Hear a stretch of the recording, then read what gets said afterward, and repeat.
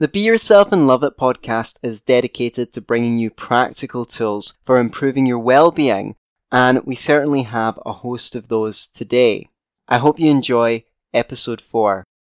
Hello, I am here with Robert Najemi, author of 24 books and a life coach for 35 years who's worked with over 20,000 people. He is also the coach for life coaches and teaches them through his work at the Center of Harmonious Living in Athens, Greece. Hi, Robert. Thanks for joining me. Hi, Anthony. Thank you for inviting me. It's a real pleasure. So tell us a little bit about yourself and how you got into what you're doing. Well, actually, it's been about 45 years now. I was a chemical engineer, and after working for a few years for a large international chemical company, I decided it wasn't my life calling. And so I gave myself some time to search for a meaning in life. And one of the main meanings that I have found is the process of evolution, starting out with my own evolutionary process, and then becoming useful for other people's evolutionary process. I consider that we are here to undertake a transformation in our belief systems, and only when our belief systems are evolved, then can we create the reality that we all desire, a loving reality, a happy reality, an abundant reality. So that's, in a nutshell, why I'm doing what I'm doing. Okay, you want to bring a higher evolution to the world and more happiness. Yes. What kind of belief systems do you find most hold people back in this evolutionary process? Fear is the greatest problem. The belief that we need to protect ourselves from other people through various strategies, such as playing the victim or the inquisitor or the abuser in some way. Our fear of being hurt, our fear of losing our self worth or our security or our freedom causes us to behave in ways to other people that we would not like them to behave towards us. This then creates an inner sense of guilt, and we're not in a state of love either for ourselves or for other people. So my main objective is to help people to accept and love themselves as they are while they continue to improve themselves and get free from various faults. And secondly, to feel secure and safe in a loving universe. And that means feeling, first of all, our eternal self, that there is no death. That's an important aspect of becoming fearless. And also that our self worth is something which is to be taken for granted, and it's a God given birthright that we all deserve love and respect from all people and from ourselves, and others deserve our love and respect regardless of our weaknesses. So these are two main beliefs I think we need to help us out. So I noticed one of the things you said is to love ourselves while continuing to improve ourselves. And indeed, some people might think that it's the part that thinks they're not good enough is the part that's motivating themselves to get better. But actually, you can improve yourself out of love. You know, if you really love someone, you want the best for them. And if you really love yourself, then you want the best for yourself. And growth stops being a process of trying to become good enough and starts being a process of trying to attain to your highest potential. Exactly. I agree 100% with you. I would have said the same thing. It's like a painting, for example. If we're in the middle of a painting, it's not finished, but it's exactly what it can be and needs to be at this evolutionary process as the painting evolves. So we wouldn't reject the painting. It's not unworthy. It's just not finished. So none of us are unworthy, but we're simply not finished. We're in the process. Right, I hear you. So, for those of us who are somewhere in the process, bouncing between fearfulness, reactiveness, and guilt, what are the first steps for us to begin to break these patterns and start attaining to a more happy and conscious way of life? These patterns need to be solved where they were created, and that's in our childhood years. So we do a lot of work with what we call healing the inner child. That is going back, reliving, re-experiencing those experiences in the past that caused us to doubt our self-worth and also to doubt how safe we are, and to go through experiencing those and to remove the emotional charge, perhaps with EFT or BSFF or TAT, or in general, various forms of regression, and relive those experiences and reinterpret them. Because the past does not exist. Well, the only thing that exists is our interpretation of what happened. And usually we interpret that we are not worthy, and that's why we didn't get the love we wanted to get, or that we were not safe. And so as we go back and heal these, then we can change our present belief system. Okay, so let's take us through an example of how this transpires so people at home could imagine doing something similar for themselves. Okay. Say, for example, I had an experience in which no one paid attention to me, or they accused me, or abused me, or rejected me. My natural assumption as a child would be that I am not worthy and that I deserve this kind of behavior. So what we do is we go back, we find the beliefs that were created, we re-experience those emotions, and then we go through the process of releasing those emotions, perhaps by some kind of emotional release, but eventually through energy psychology by doing EFT or BSFF for the experience. That is saying, even though I felt this pain or this self rejection, I love and accept myself, and I want to become free from this. So, or we use the BSFF for all of the emotions that may have been involved. Or we use the TAT, which has 7 steps in which we go through reliving that experience and even putting ourselves in the position of the other who was behaving in this way. And we go through a process of healing by forgiving the other and forgiving ourselves.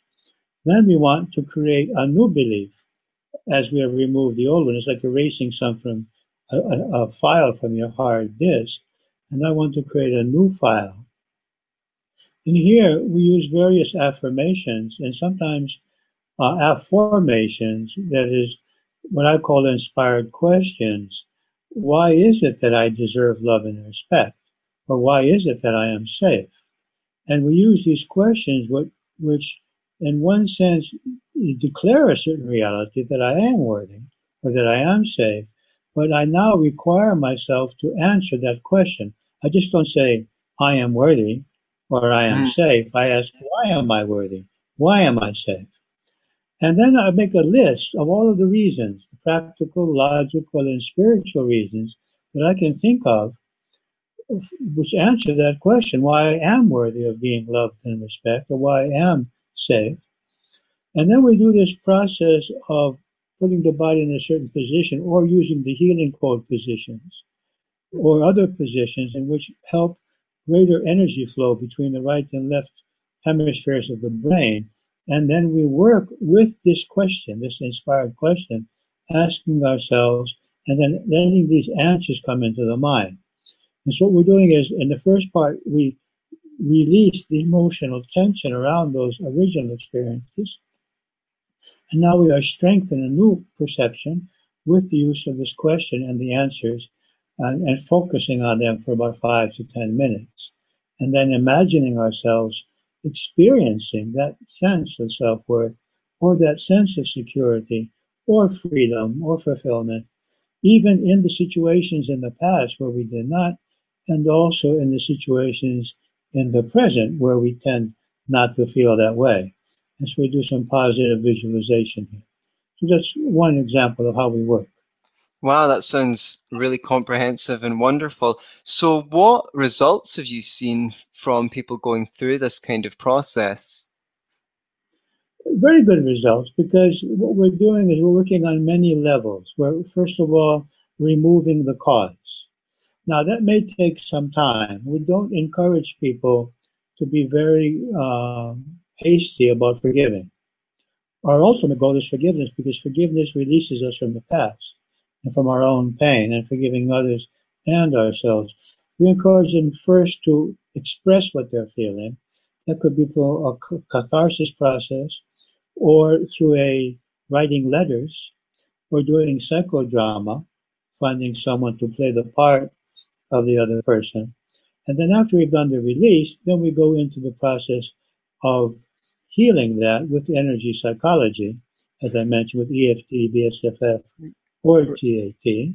So, And when we can remember that experience, just 1 minute, and when we can remember that experience and not have the emotional charge, or it's out of 1 to 10, say 1 or 2 or 3, then we move on to the reprogramming. So that's how we work.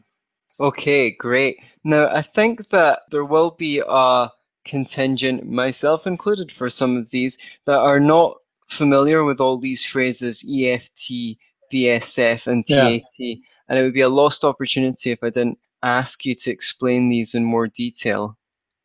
Okay, EFT is pretty much well known now. It's even covered by the health system in England and in America. Created by Gary Craig, it's a process of tapping on certain acupuncture points on the face and on the hands, and now even we tap on the head also, in order to change the energy flow by getting the energy flowing through the meridians of the acupuncture meridians while we're focused on the event and on the emotion. And it has been found that this actually changes our energy field that's associated with the specific event. So the first thing we do is change that energy field by doing this tapping while focusing on the event of the past or even something that happened yesterday. BSFF, created by Larry Nims, both of those are students of Roger Callahan, who created the TFT, Thought Field Therapy. And all these words can be found on the internet and on our site, www.harmonikizui.com. Can you just spell that for people? ARMONIKIZOI.com.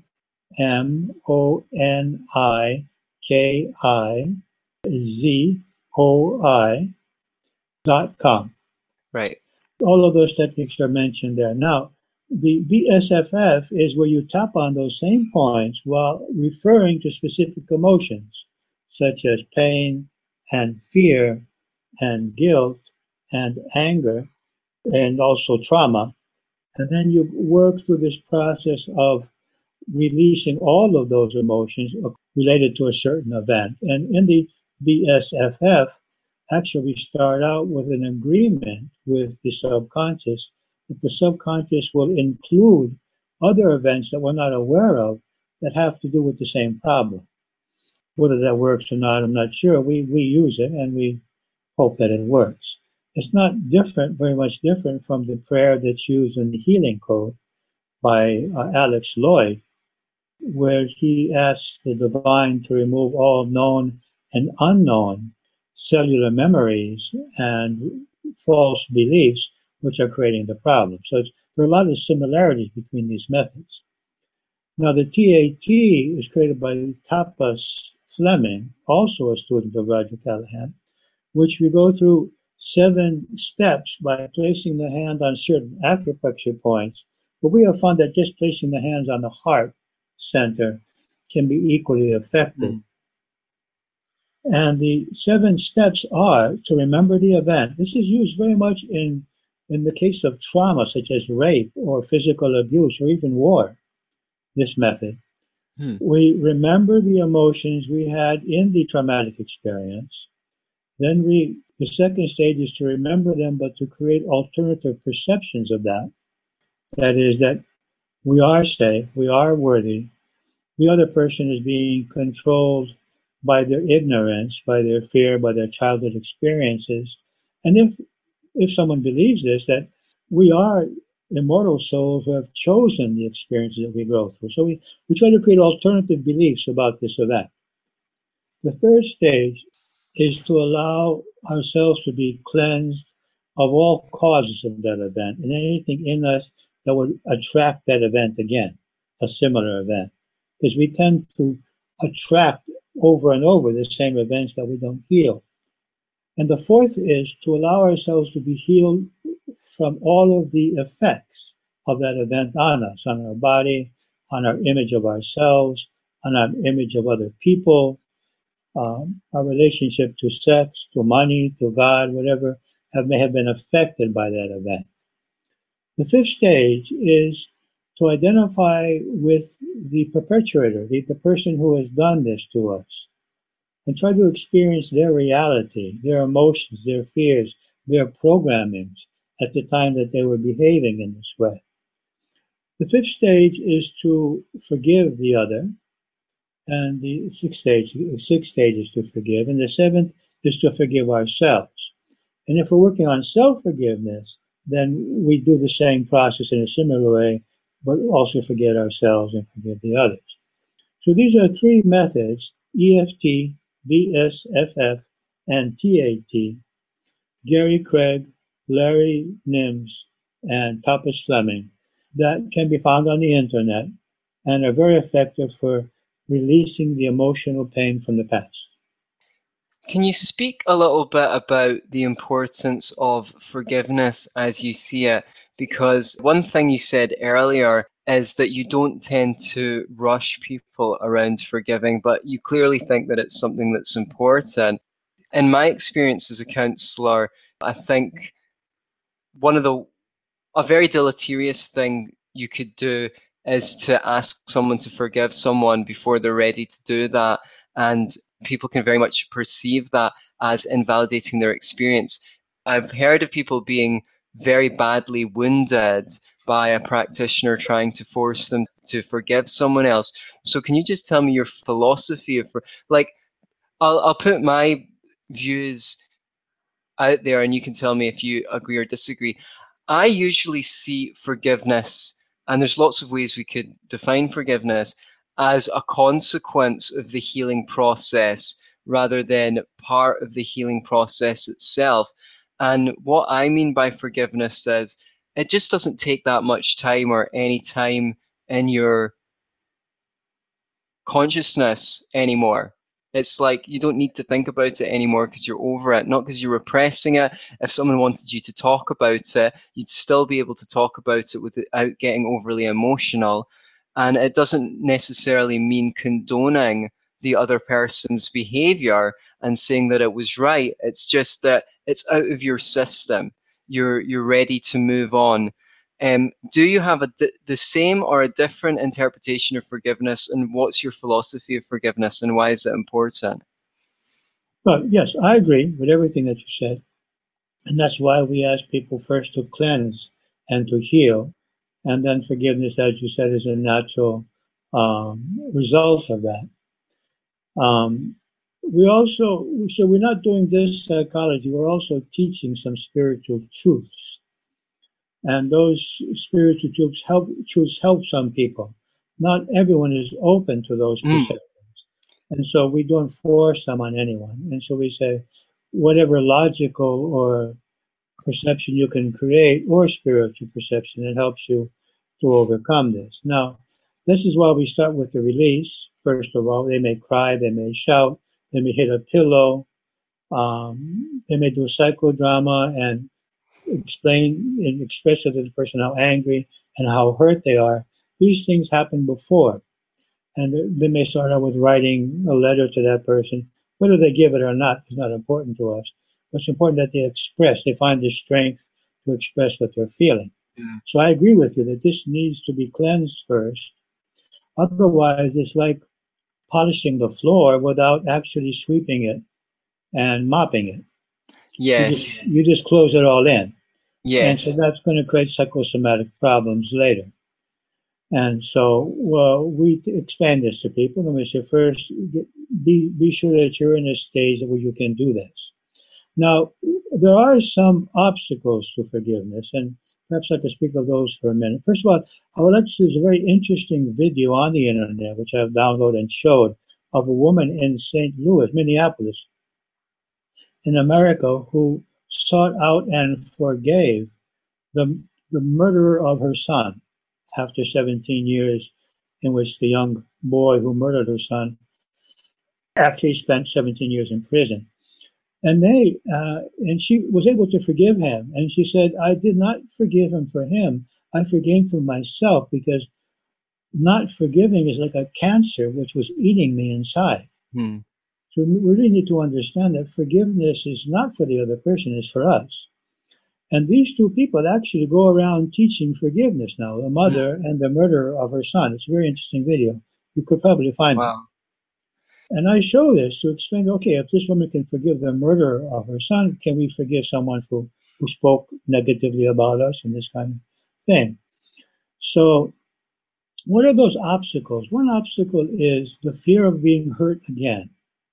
So to be able to forgive, I need to feel secure enough. And to feel secure enough, I need to feel that my self-worth and my security and my freedom are safe. And that there's no way this other person can harm me. And the only way to do that is not to need anything from the other person. Hmm. So Wow, a lofty goal. one step is to get free from needing or expecting anything from the other person. So then I feel safe. The second is confusing forgiveness with saying that they weren't wrong. We're forgiving their wrongness. We're forgiving their inability to function in a proper way. So it's not saying that they weren't wrong and that we were wrong. It's just saying that you were unable to do that. You were being controlled by certain illusions, perceptions, emotions. And I forgive you for that, as I would like someone to forgive me. As Christ said, whoever has not sinned, let him throw the first stone. So the second is that forgiving does not mean that you are not wrong. It means forgiving the other for wronging you. The third obstacle we find is that I'm using non-forgiveness as an excuse for not getting on with my life. Hmm. That is, I have a reason for not being well. And the reason I'm not well is what someone else has done. And because I'm not happy with my reality, I am choosing not to forgive because I need someone else to be responsible for the fact that I'm not happy with my reality. And so for us, forgiveness, a large part of forgiveness is taking responsibility for our reality, and that I do not need a reason not to be well at this time. I mean, I can forgive the other and get on with my life. So I agree with you that we don't want to cause anybody to, we're not negating the wrongness and the injustice that has taken place. We're accepting that, yes, you were definitely done injustice to, but it's in your own benefit to let go of this. So this is how we approach it. Yes, and we've heard that turn of phrase, resentment is like drinking poison and waiting for the other person to die. So it's a good one. And I have experienced that people can also use forgiveness as well, they might think they've forgiven someone, but actually they're just using it as a repression, Yeah. so they don't have to face their emotions of outrage or anger or any emotions that they might think were wrong, or were taught not to feel, and they say, oh well, I've just forgiven that person. And that's like your analogy of putting polish on the floor. We caution Go on. people about this. We tell them Right. this is not very good. You need to first get in touch with those emotions and express them. And it really happens to people that are on a spiritual path often and don't do the psychological work. Because we do a combination of psychological and spiritual work. But people that do only spiritual work tend to suppress because they, well, since I'm a spiritual person, I shouldn't be feeling that way. So I'm not feeling that way. But that's not the truth. Right. So if I'm in a state of disassociation, or if I'm sitting there, I want to heal, but I don't know what to do. How do I start getting in touch with something that I can work with? Well, one way would be to remember our childhood, remember events. Another would be regressions would take place. Some people use rebirthing. I don't know if you're with the holotropic breathing, fast breathing, which brings the emotions up to the surface. Another, there's a Greek phrase which says, wherever there is smoke, there is fire. So if you see that you're feeling upset, because most people will not recognize why they're upset, but if they're feeling upset, they need to start sinking into themselves and say, okay, why am I upset? Why does this behavior bother me? Why does the thought of this person bother me? So if someone just takes a little time to do some self-knowledge, that is keeping a diary or writing our emotions or writing our feelings, all of these will bring this up to the surface.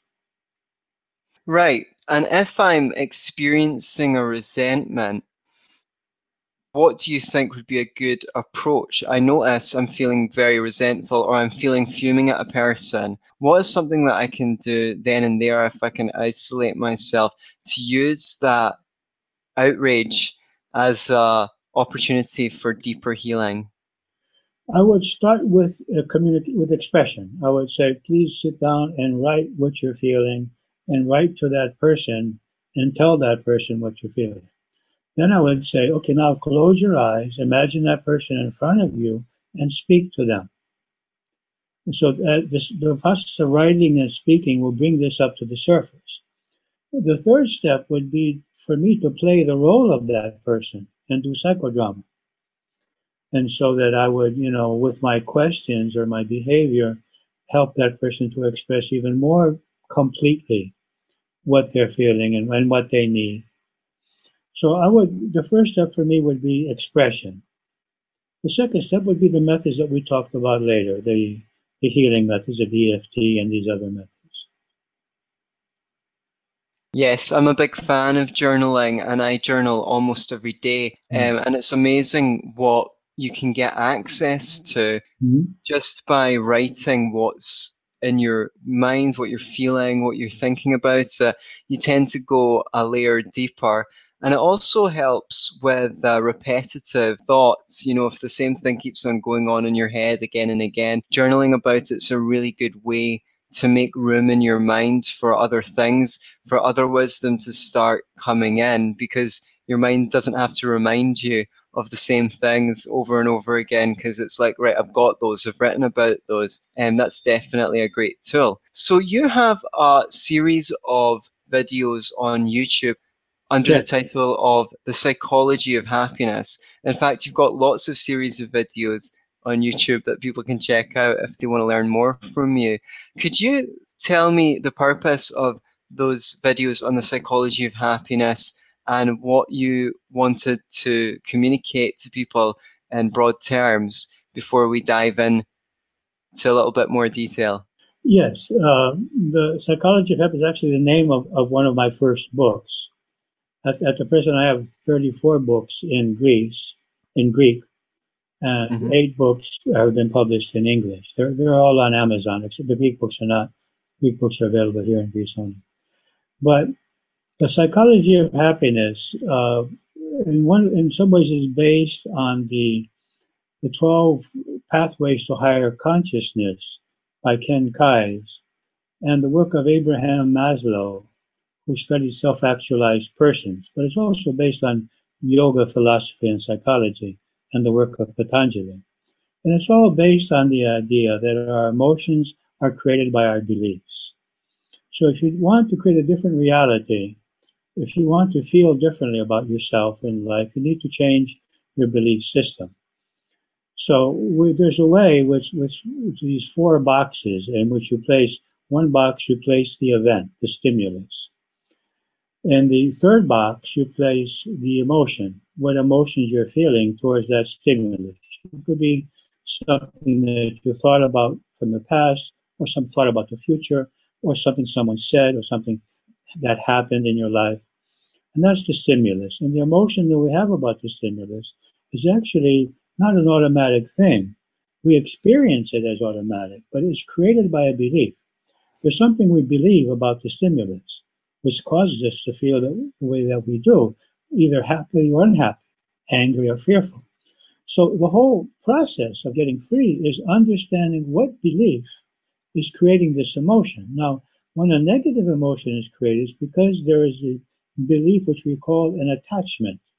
That is, this belief is saying, I need to have something very specific for me to be happy, for me to feel my self-worth, for me to feel secure, for me to feel free, or that my life has purpose, or that I have control over things. And so this is called an attachment. It can be a security attachment, or a pleasure attachment, or a self-worth attachment, an affirmation attachment. So when something happens that's not fulfilling this attachment and is putting my attachment in danger as far as my perception goes, then I have negative feelings. So the question is, what am I attached to here which is causing me to have these negative feelings? The next step would be to ask myself, is it true? Is it true that my self-worth is in danger here, or that my security or my freedom or my control or whatever it is that I need? And in most cases, it's not true. It's a programming. So the psychology of happiness is the process of understanding the beliefs which create pain and asking ourselves if we want to change them. Now, in our seminars, we do not tell anyone that they need to change anything. We ask them, do you want to change that belief? And if they say no, okay, then we say, okay, then keep the belief. If they say, yeah, I'd like to get free from this belief, then we introduce them to ways to changing that belief. So the psychology of happiness is how to change our belief system so that we can create greater happiness. So what is happiness? I would say that happiness could probably be described more by what it isn't than it is, but it's a state in which I feel content. Contentment is a part of happiness. I think self-acceptance, that I am feeling grateful. Gratitude is a large part of happiness. That I'm okay with myself, with my life, with other people. Acceptance is a strong part of happiness, but not the kind of acceptance which is like letting go, but that is accepting things that are painful to us. It means accepting things as they are, as a step towards changing them if we decide they need to be changed. For example, I need to accept the death of a loved one. There's nothing I can change there. I need to accept that and be okay with that and continue with my life and be happy again. But I can change my health. I can change my economic situation. I can probably change the state of many of my relationships. So for me, happiness is having what we want. And there's two solutions to that. One is needing very little, having few attachments. We make a distinction between attachment and preference. We can have as many preferences as we like. Preferences don't create pain when they're not satisfied. Attachments create pain when they're not satisfied. So I either have to transform my attachments to preferences or become very capable of creating the reality that I want. Now, we teach both. We teach how you can be happy even when conditions are not as you like them and find inner self-worth, inner security, inner fulfillment, and also how to more effectively create the reality that you want by visualization, by gratitude, by various methods of creating. So it's both accepting and creating. Great. So I think a lot of suffering comes from two things. One is a sort of low-grade depression that people just experience, and the other is anxiety, which people don't necessarily identify as anxiety, but leads to them just being generally in a state of rushing, a little bit impatient, reactive to the environment, and so forth. And maybe our listeners can identify and see if these two things are something that they experience as well. It's very hard to grasp because it sometimes fades into the background. You know, sometimes you get a very intense emotion in your chest or your stomach or your throat or your back, or you have a headache, and those sensations are very gross. And so they're easy to identify, comparatively easy. They might not be easy for everyone to identify if they're new to this kind of work and they're quite disassociated for their emotions.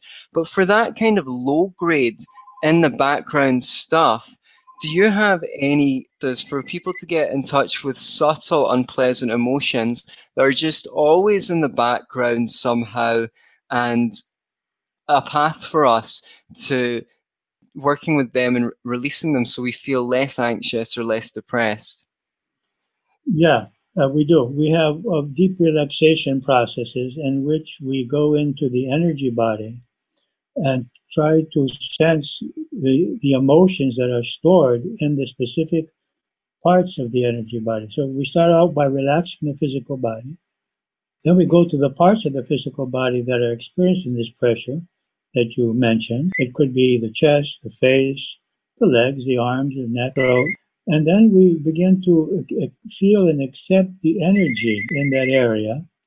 And then to allow ourselves to feel the emotions that are in that area. And through the emotions, perhaps even the stimuli which are causing those emotions.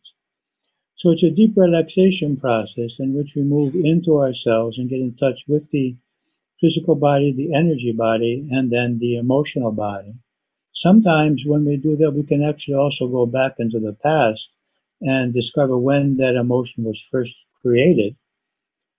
And then what we do is we establish a communication with that part of ourselves. As we ask that part of the body what it needs from us, how and when it was created, first of all, and what it needs from us, what we can do to help it. And that usually has to do with loving ourselves, accepting ourselves, and caring more for ourselves.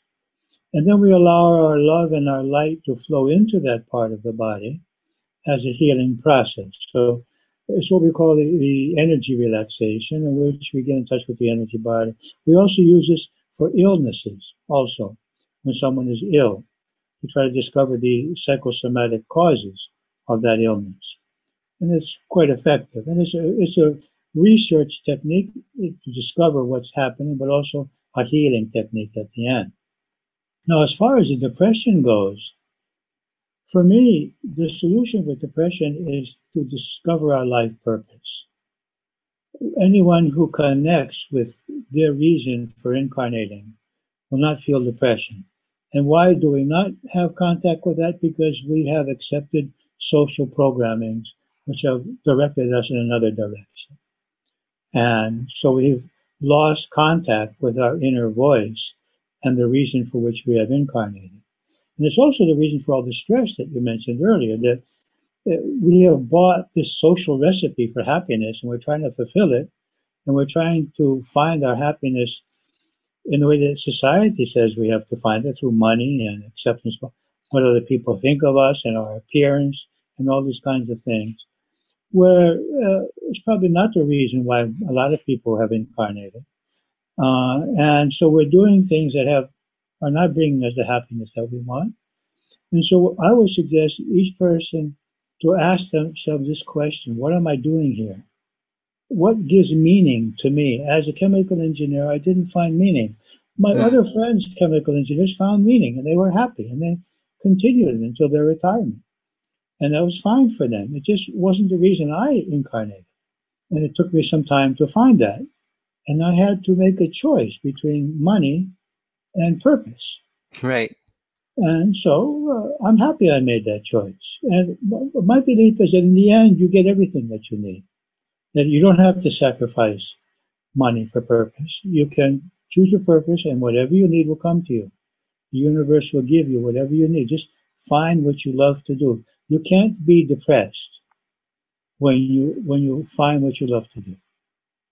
Because you're too busy loving doing it. Yeah, Well, well, I have particular block around doing what I love to do. Sometimes it seems the more important I think something is, the more difficult it is to do. So, for example, um, I'm working on some books that I think would be really transformational and helpful to the world.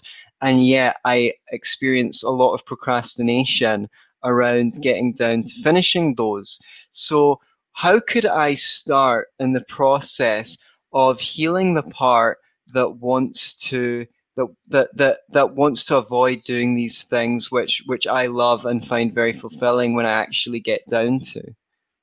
I would start out with a dialogue with that part, asking.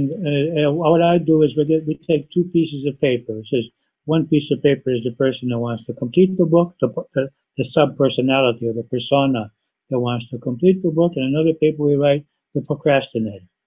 And we Right. put them on two chairs. You could either write out the dialogue or put out two chairs. And you sit on the one chair, probably the part that wants to finish the book.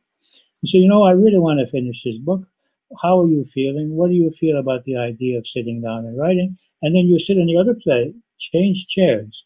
You sit in the other chair, and now you're the procrastinator, and you explain to the part that wants to finish why you're procrastinating, what you're afraid of, or what you're feeling.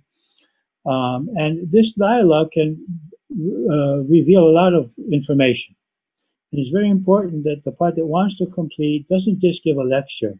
He needs to do active listening to the part that's procrastinating. He needs to accept and love that part and ask that part what it's feeling and give that part a chance to express itself, to express its fears. Now, many times the fear of completing something is the fear of its evaluation in the end. And, it may not be perfect, the fear of the result, whether the result is going to be what we want, or the fear of putting ourselves out there in front of other people. This often happens with writing anyway, or speaking. So that may be one reason the procrastinator is procrastinating. Another reason may be that it feels suppressed, that it associates working with a loss of freedom. So you may have to go to a childhood experience that created the procrastinator, that if I don't do what I'm supposed to do, then I'm free. Hmm. And if I do what I'm supposed to do, then I'm not free. I'm doing what I'm supposed to do, and I don't want to do that. Another problem is playing the role of the parent and child within ourselves. The parent says, we've got to write the book. The procrastinator, the child says, no, I'm not going to do what the parent is saying. So I don't know the causes, but I know that this dialogue will probably reveal it. Right, right. And have you heard of internal family systems therapy? No, I haven't heard of it. The techniques I may be aware of, but Yes, haven't heard that phrase. yes. Well, internal family systems therapy holds that our psyche is made of several parts. You might have a inner critic, a procrastinator, and Yeah. so forth. And these parts are referred to as guardians because they're trying to protect you from something. Yeah. And there's a bunch of inner children in there, anxious child, a hurt child, a happy child, a joyful child. And usually the job of these protectors in the IFS model is to protect the inner children. Now, I've been working with internal family systems model, and I have found it more effective than any other counselors have gone to. So I saw an IFS therapist, and it sounds very congruent with what you're saying, where you literally, in the same way that in family therapy, you get mum, dad, the kids, Aunt Mabel around the table and try and get them to optimize their relationships. In IFS, you engage with your parts and you try and optimize their relationships with one another. Some of the parts that might be giving you trouble might not even really enjoy the job that they're doing. They just feel like they have to do it. And you can end up turning an inner critic into an inner coach, for example. Through this process, what I've found is that if I can get in touch with my parts, usually there's a guardian that's speaking very loudly. It might be the impatient one. I've got an impatient guardian, and if I can speak to that, then sometimes I can get it to move out the way, and then there'll be one or two other parts that I need to deal with and speak to them and build a relationship with them. And when I can get each of those to move out the way, I'm usually left with a vulnerability. I feel an intense emotion, usually in my chest, but it can be in other places. And that's the pain of one of my inner children. That's the pain from some experience in childhood. And I just stay with that sensation and watch it in my body for 10 to 15 minutes. Sometimes it'll take half an hour. It usually doesn't take much longer than that. And then I experience a release of that emotion, and I can see a difference in my psyche over the next week that's very noticeable. It doesn't solve all of my problems, but I notice a difference. And one big difference I've noticed is um, not such a busy mind as I used to have. A little bit more concentration, less distraction. Through this process, I noticed that I've got a part I call the scheduler. And sometimes when I was doing anything or just trying to be in the present moment, the scheduler doesn't like me not doing things. It wants me to always be doing something useful. So it would come in and start saying, well, later on, I've got to do this. And then after that, I'm going to do this, and start trying to schedule things for me. But it wasn't always welcome, because I might just want to relax and enjoy what I'm doing. I might want to watch a movie without thinking about later on. So by getting to know this part, the scheduler, which by the way is a very useful part, because I'm a writer, and when I'm writing, the scheduler helps me put all my points in the right order. So it's very sequential, and people will be able to understand what I'm saying. It's not that I don't like the part's very useful, but now that I'm familiar with it, when I'm in any situation and my mind starts scheduling, I notice, and I'm like, oh, there's my scheduler. And I just say to it, I don't really want to schedule right now. Can you please step aside? We'll schedule later. And usually it does. So I found this model of working with parts to be very useful. And I'm going to continue doing that. Maybe if I have you on the show again, I'll be able to give you an update. Maybe you can tell me a little bit about your experience with doing parts work with people, and how that's manifested. Well, you saw me smiling because I have a scheduler too. I have to All ask right, him right, frequently to be quiet. Uh, right, um, yeah, what we call it inner reconciliation. It's a seminar that we do. First of all, we get people to work with the mask and the shadow, right. what they're trying to show and what they're trying to hide, and to let go of those and to be more honest. And we ask them to write letters to people, being more honest now, letting go of the mask and opening up the shadow. So the first conflict we work with is the mask and the shadow. And then we do it verbally also. We ask them to do it verbally, not to the person, but closing their eyes and imagining that person. And then we work on what we call the subpersonalities, something like what you were mentioning. We don't limit to the family. And so there'll be all kinds of, I actually have written a book on this in which I discuss 40 subpersonalities. What is the name of the book? It's called Saram. I'll send you a PDF of it. Thank you. And it's how these subpersonalities got created, and then the conflicts that they experience when we become adults, in which they want different things. Actually, they all want the same thing, but in different ways. And the various conflicts that creates, and then the process of healing them, which I explained earlier. First of all, we ask people to analyze each subpersonality, what they give a name to each subper. You named yours, the scheduler, okay? And we emphasize that it shouldn't be a name which incorporates any kind of negative feelings. That's right. That's right. All subpersonalities should be respected. And that, yes, they were created as a form of survival at some point, even if they don't serve survival anymore. At some point, they were necessary. And that they're all like children within us. And then after they analyze the needs, the beliefs, the emotions of each of them, we ask them to do the dialogue. And we start with a written dialogue and then a verbal dialogue. And we add a third being, and that is the higher self. So after they had discussed between themselves the two conflicting subpersonalities, we ask them to stand up and to become the higher self and to speak to each of the subpersonalities in a way which may help their reconciliation. That is, to ask one to have more understanding for the other, to explain what each of the subpersonalities needs to understand. And so that's a process that we use in order to help people come to some kind of agreement between subpersonalities, which may not be 100% what each subpersonality wants, but a compromise of some type that will make their lives less conflicting. So this is how we do it. We have a weekend seminar in which we do that. Wow, that's great.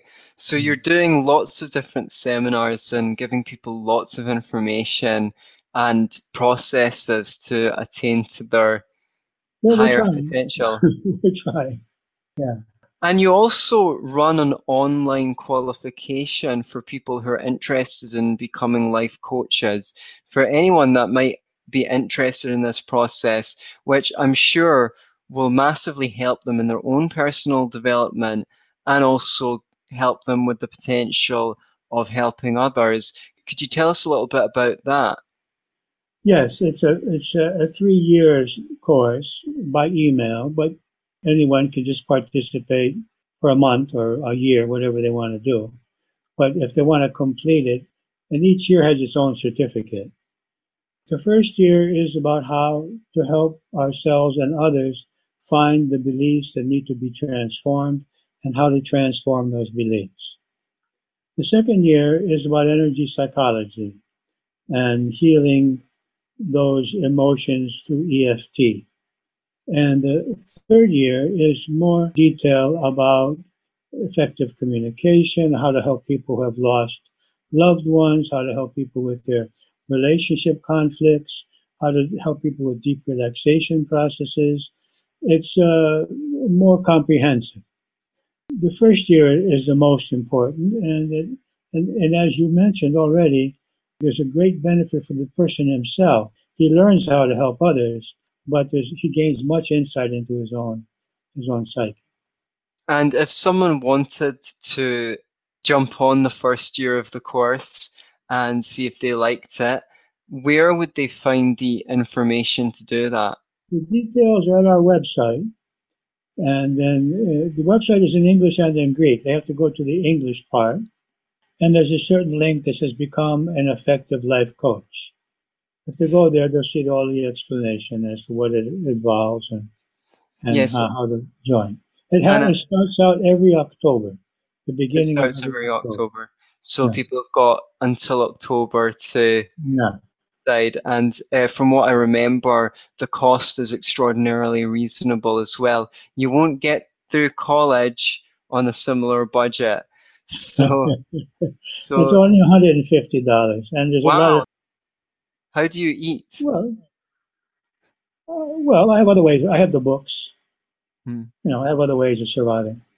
It's only $150, and actually, when people say they don't have any, I say, okay, just start, and if you can ever make a donation, make it.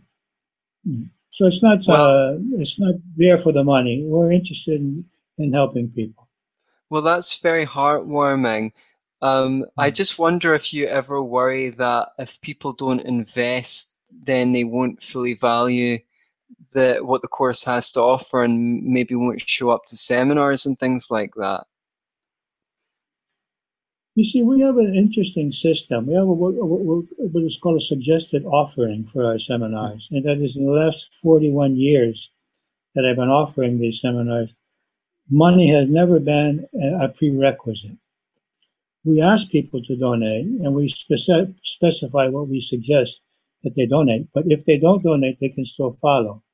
Or if they donate less, they can still follow. Uh, I believe that they benefit, and I don't believe in this thing that they have to give a lot of money in order to feel that it's worth it.